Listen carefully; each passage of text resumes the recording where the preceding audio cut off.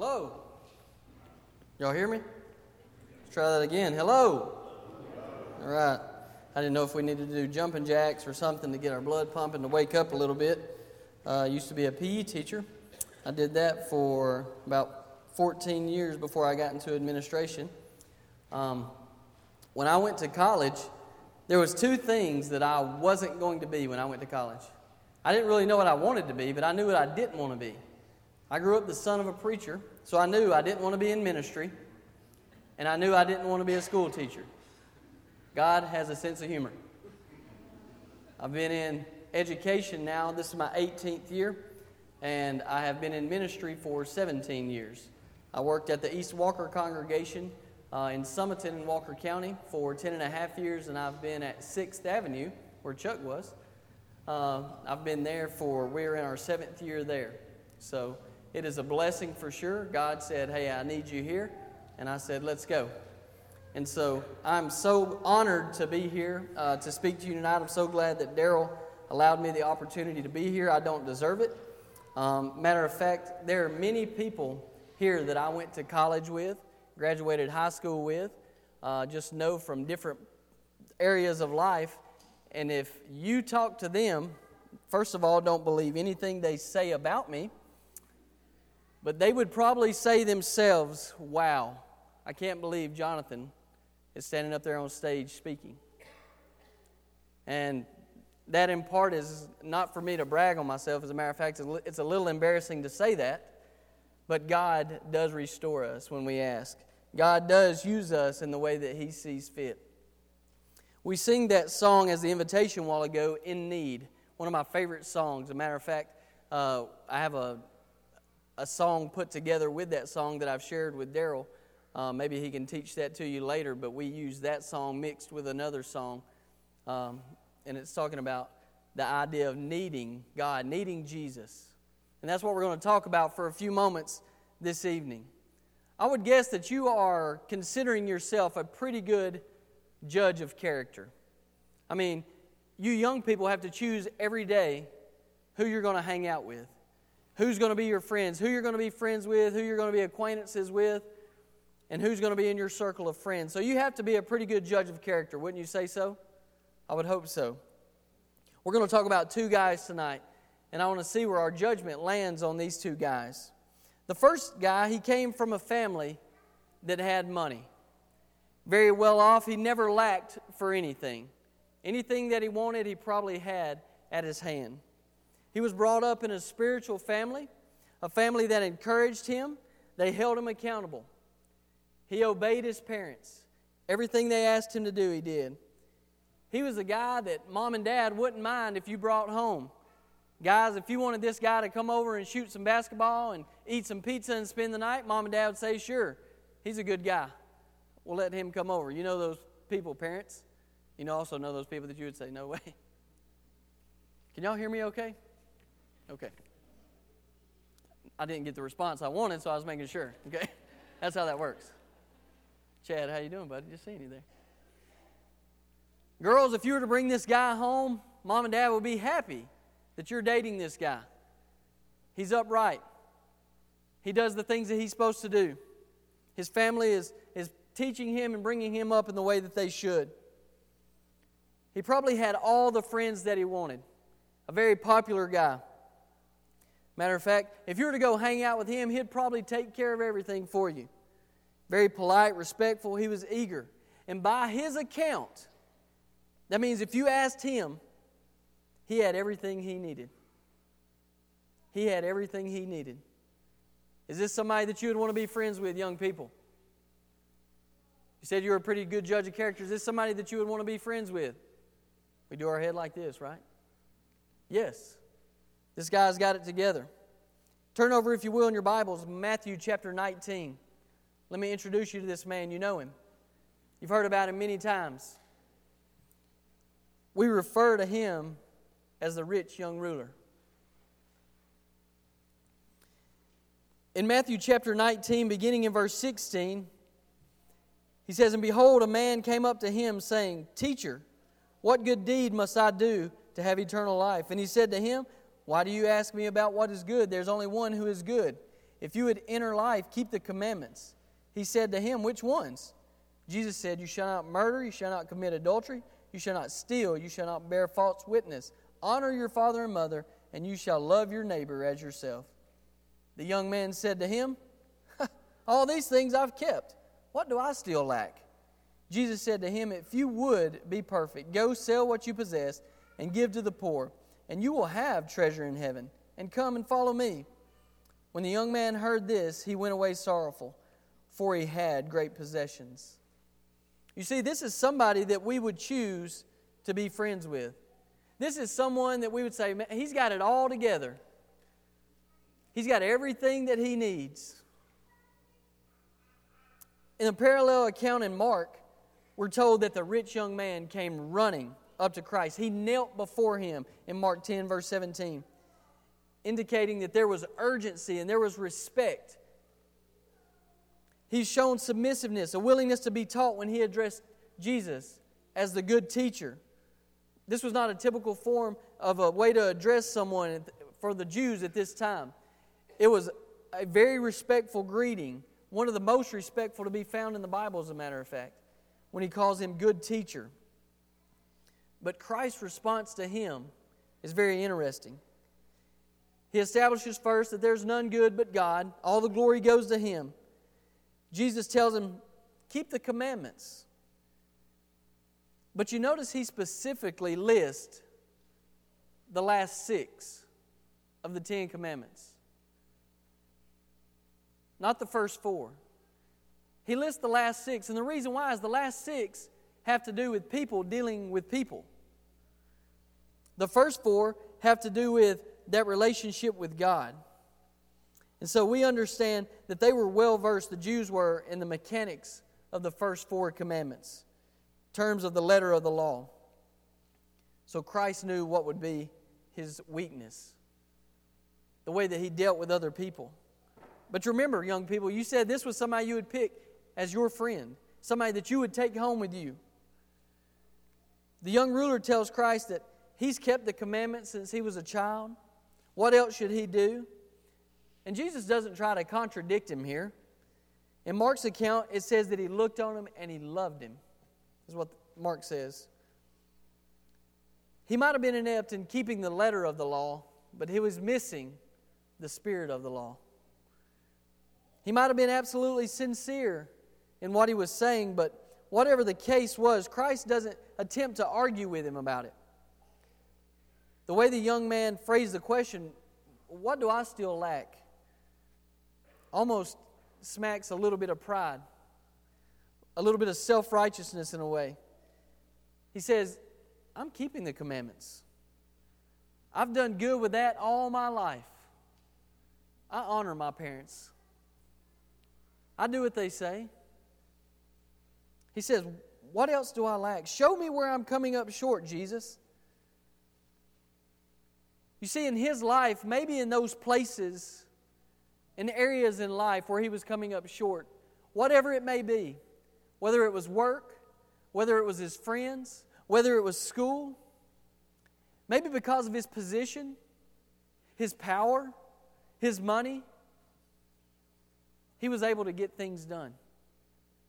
Maybe he bought things when nobody else could get them. Maybe he used the power that he had of being a ruler to influence people to do things for him. Maybe he thought Jesus was just like everybody else. Maybe he thought, Jesus, I got some power here. Got a little influence. I got some money if you need that. Maybe he thought he could pay for it. But Jesus says, go sell all your possessions. Give the money away to the poor. Follow me as a disciple. When you think about that idea, when he says, take and sell what you have and give to the poor, it kind of says that he wasn't taking care of those in his community. He wasn't loving his neighbor like himself, was he? Go and give to your neighbors. They're in need. Yet the young ruler was unwilling to do this. His treasure was on earth. His money had a stronger tug on him,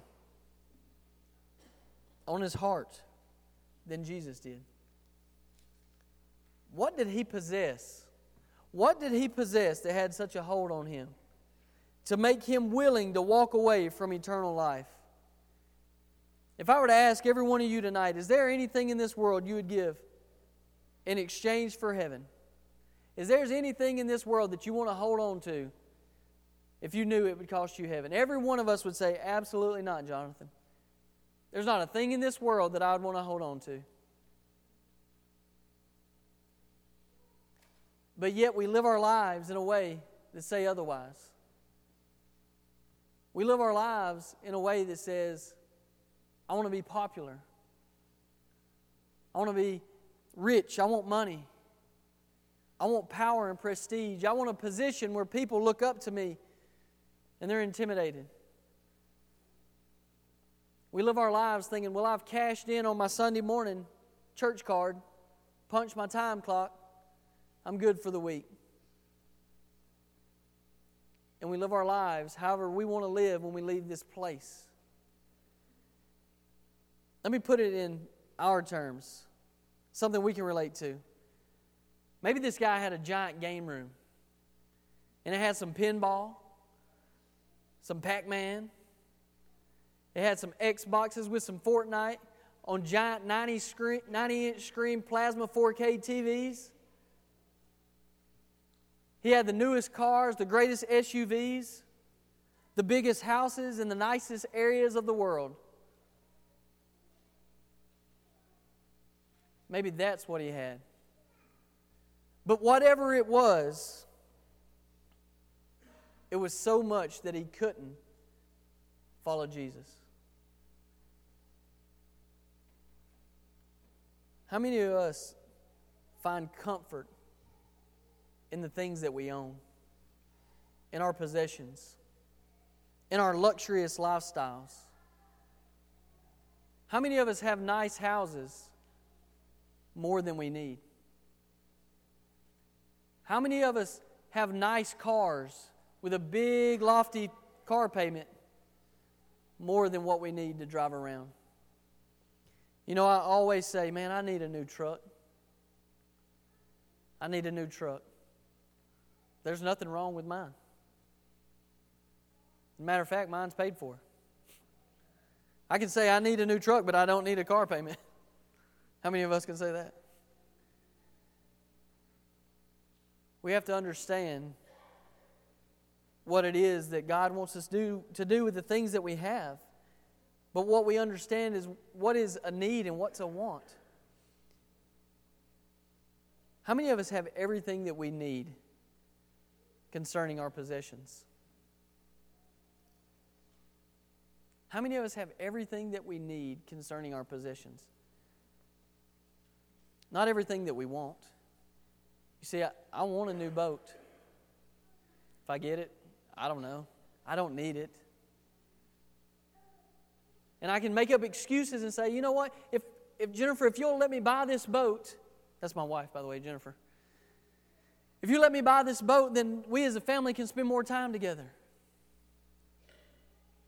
We spend a lot of time together anyway. It's usually at the baseball field, the basketball court. I have 3 boys, by the way, that are here. We spend time together in those ways. We spend time together in church. Do we need to spend more time together? Yes. But a boat's not going to make that happen. Matthew 6 and verse 33. Jesus on the Sermon on the Mount, he says, you wonder where you're going to get food. You wonder where you're going to get clothing. He says, are you not greater than the lilies of the field and the birds of the air? God takes care of them. He says, if you want everything you need when it comes to possessions, Matthew 6, verse 33, you all know it. Seek ye first the kingdom of God and His righteousness, and all these things shall be added unto you. He says, you want to be taken care of, seek God first. Be right in the sight of God. He will provide your needs. Everything that this man ever wanted in life, he was able to purchase. But he couldn't purchase eternal life. And he walked away sorrowful. A man with so many friends, so many possessions, that day walked away sad. But he never realized he was in need of something that money couldn't buy. He wanted it, but he didn't realize he needed it. Guy number 2. This was a guy that was born into a spiritual family. His family was so spiritual, in fact, that they named him Pure. His name was Pure or Righteous. They probably taught him about God and Scripture as he's growing up. They probably loved him and provided for him the best that they could, even though probably they weren't rich. But he began to grow up. And he was kind of an outcast, a loner, and people made fun of him. They picked on him. And as he became older, he had to make a decision. Do I stay with my family or do I follow a career? This career could mean big money. So he left the family and followed the job. And because of the job, he had to leave the faith to go after these riches and power that would come. Probably had no friends, very lonely guy. He became wealthy and well known, but not a man of good reputation. He was cunning, lying, a cheat, not someone that your parents would want you to bring home. By his account, he didn't have everything that he needed, and he wanted more. Matter of fact, if you are to go out as friends, he had money in his pocket, but he would expect you to pay for it. Young people, how many of you would choose this friend to come home with you? We wouldn't do it, would we? Not this guy. We wouldn't want to choose this guy. Let me introduce you to him. Luke chapter 19. Luke chapter 19.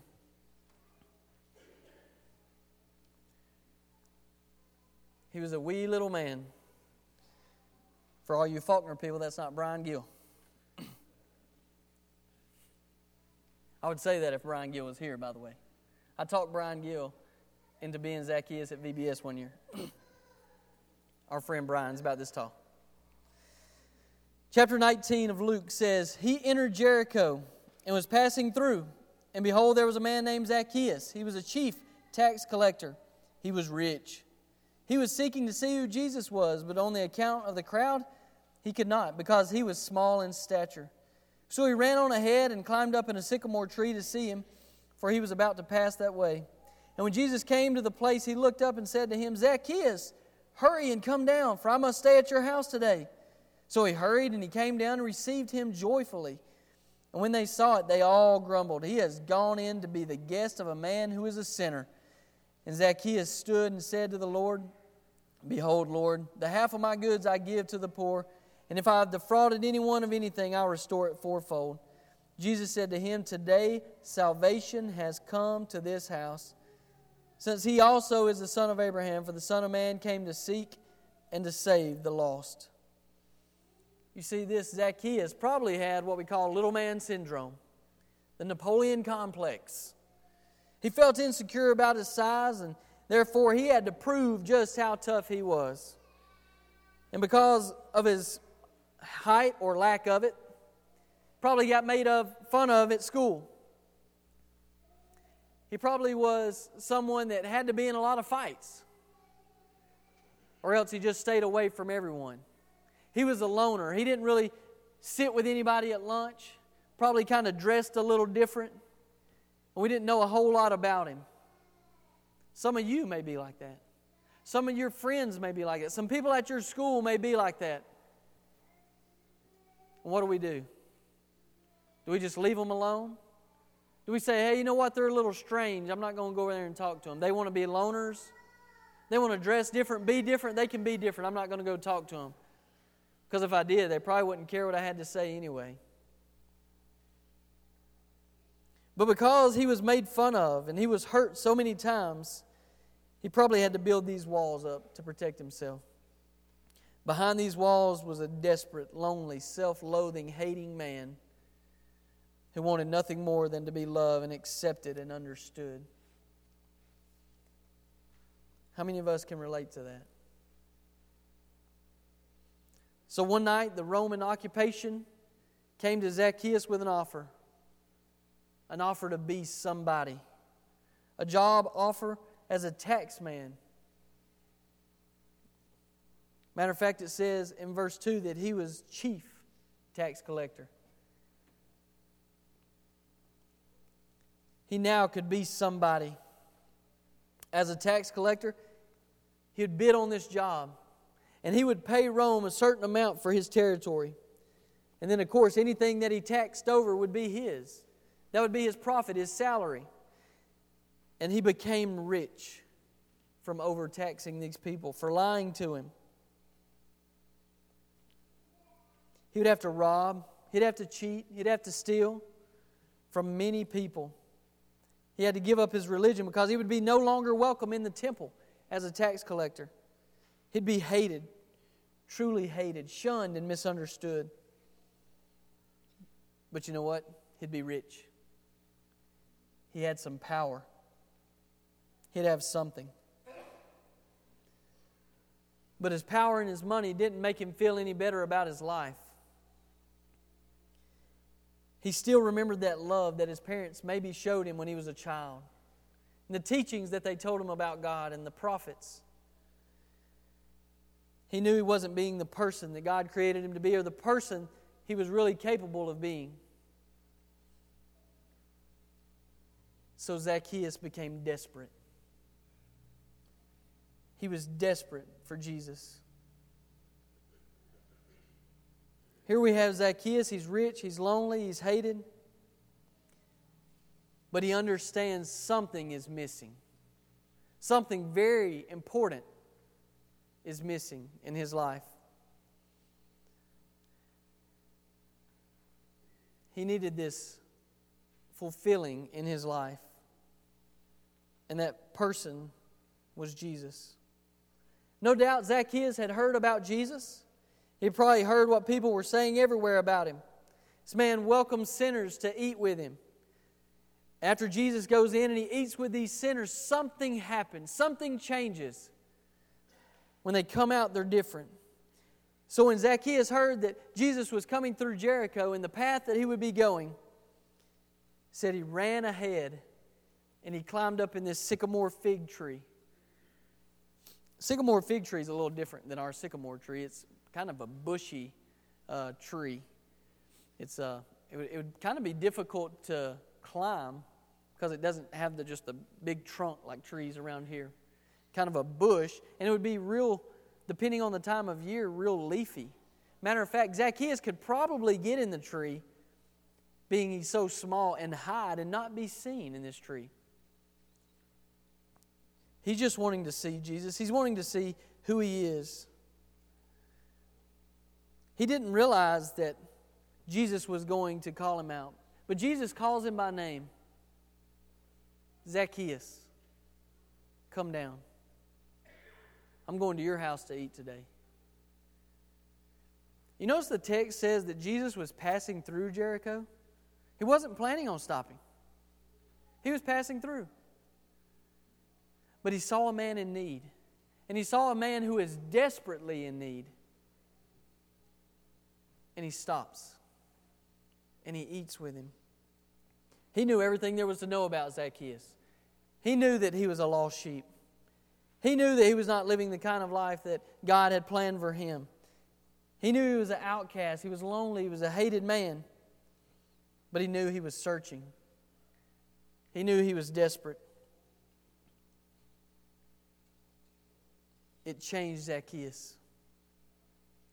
In the text, Zacchaeus admits that he had been robbing the poor and promised to give half his goods to the poor and restore fourfold to those that he had falsely taxed.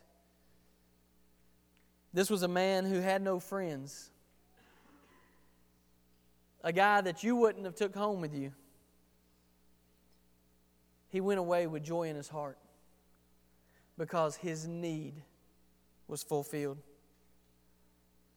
See, we have to understand that unless we become desperate for a need and we're willing to commit to it, then it's merely a wish.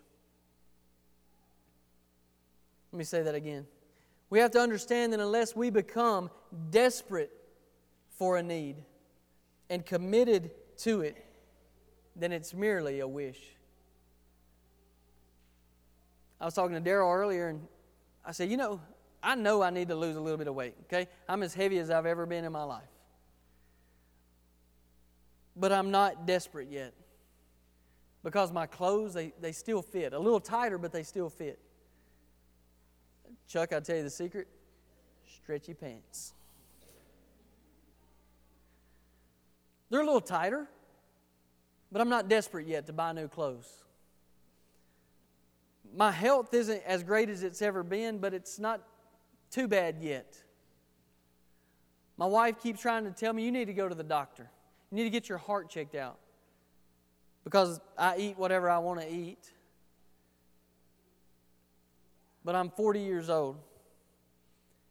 And I've got heart disease in my family. My dad, who's had a quadruple bypass. My brother, at 36 years old, had a stroke. I have heart disease that runs in my family. And my wife keeps saying, you need to go to the doctor. You probably need to lose some weight and get checked out. But if I go to the doctor, I may become desperate. He may say, if you don't change the way that you eat, if you don't change the way that you exercise, if you don't lose a little bit of weight, you're going to die. If he said that to you, what would you do? We change the way we eat. We change the way we exercise. We lose a little bit of weight. Why? Because we become desperate.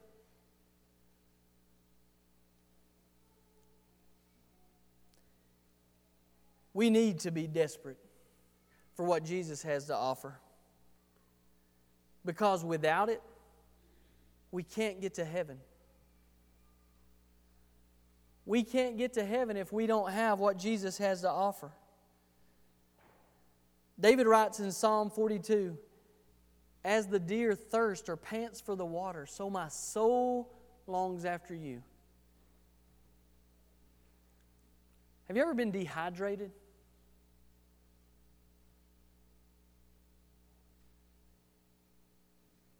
Have you ever been dehydrated? A few of you? You ever been thirsty? It's a difference, right? We say, I need something to drink. I am thirsting to death. I used to coach high school football.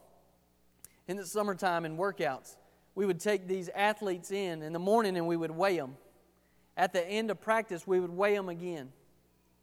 And if they were anywhere from 0 to 3 pound loss, they were good to go home.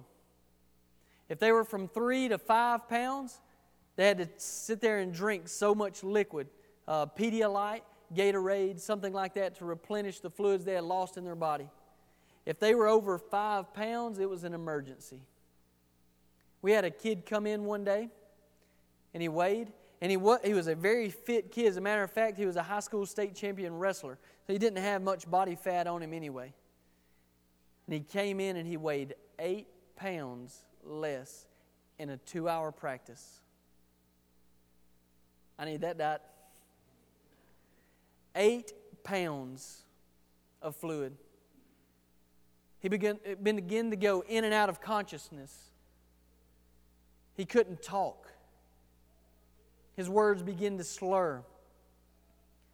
Luckily, his mother was a nurse and his dad was a doctor. And his mom was there that day. She was the one that helped us weigh in. So she didn't panic like I did. And we took care of this kid. He had a desperate need. When you're thirsty, my kid on the way up here, he's like, we stopped and got some gas. He's like, Dad, can we go in and get something to drink? I was like, no. He's like, well, I'm thirsty. Okay. They got a water fountain at the church. Y'all got a water fountain, right? Okay. See, I'm not a liar, son. They got a water fountain. He wasn't in a desperate need. But you see, when the deer thirsts and it pants for the water, it has to have it. And David says, my soul longs for God because I've got to have Him. I can't live without Him. I'm in a desperate need. You may know You've probably been in church enough that you know what all the Scripture says. It's going to say that Jesus is returning to this earth one day. Not to step foot on the earth, but He's going to ascend in the clouds, and He's going to call us to Him. This earth's going to be burned up, and we don't know when that time's going to be. You've heard that. I hope you believe that. But just because you've heard it, just because you believe it to be true, doesn't mean you live your life in a desperate way as if it's going to happen. So many times we want to say, yeah, I know it's going to happen because it's in the Bible. But I doubt it's going to happen while I'm alive, because it hadn't happened yet. Yeah, I believe it's there. I know Jesus is coming back. But we live our life knowing we have a need, but never doing anything about it because we never become desperate for that need. You see, when we have to say that we're desperate for a need, that causes us to be humble. It causes us to take our pride and lay it aside and say that we cannot get to heaven without what Jesus has to offer. That song that we sung, the grace, the mercy, the forgiveness, we've got to have them. We're in a desperate need. We've got to have them. If not, we're carrying all that around for ourselves. We're carrying the weight of our sins. Jesus wants to carry that for you. He wants you to lay it down, to pick up His yoke. But until we become desperate and we realize that that's what we have to have, we're never going to get it. And the way that we get this grace and this mercy, this forgiveness that Jesus has to offer, is when we come into contact with that blood.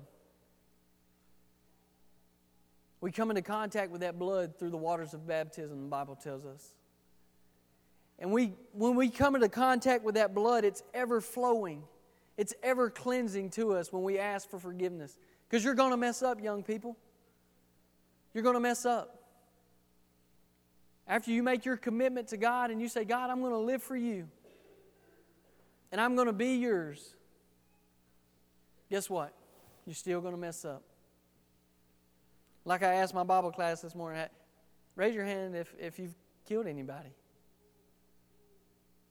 Nobody raised their hand. I was glad. Nobody raised their hand. But the Bible tells us that the man after God's own heart, he did. He'd killed somebody. But God says, I can forgive you. No matter what you've done, no matter where you've been, no matter what you've said or thought, God can forgive you. But it never happens unless we realize we're in desperate need of a Savior. In Luke chapter 16, the story of the rich man and Lazarus. The rich man, after he dies, and he goes into purgatory, and he sees Lazarus in the bosom of Abraham.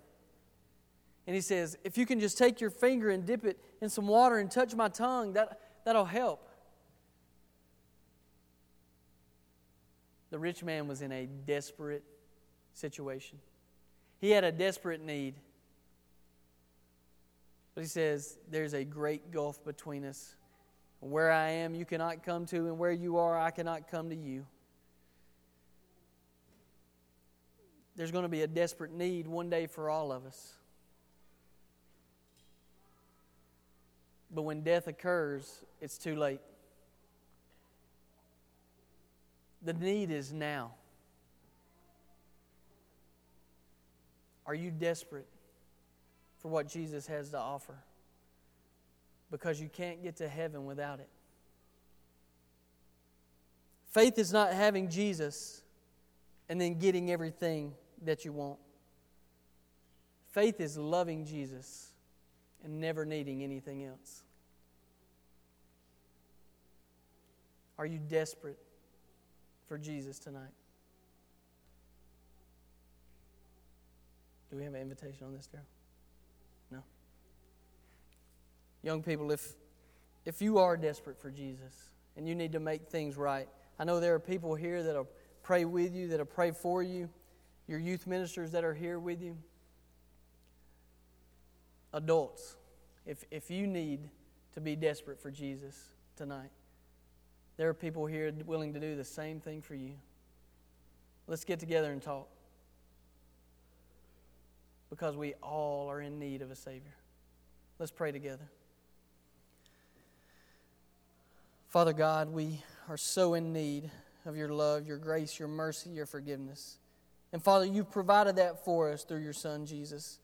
You gave us the absolute best that heaven had to offer. Father, help us to be desperate for that need. Help us to never depend upon our own abilities, our possessions, our positions. Father, help us to depend upon you.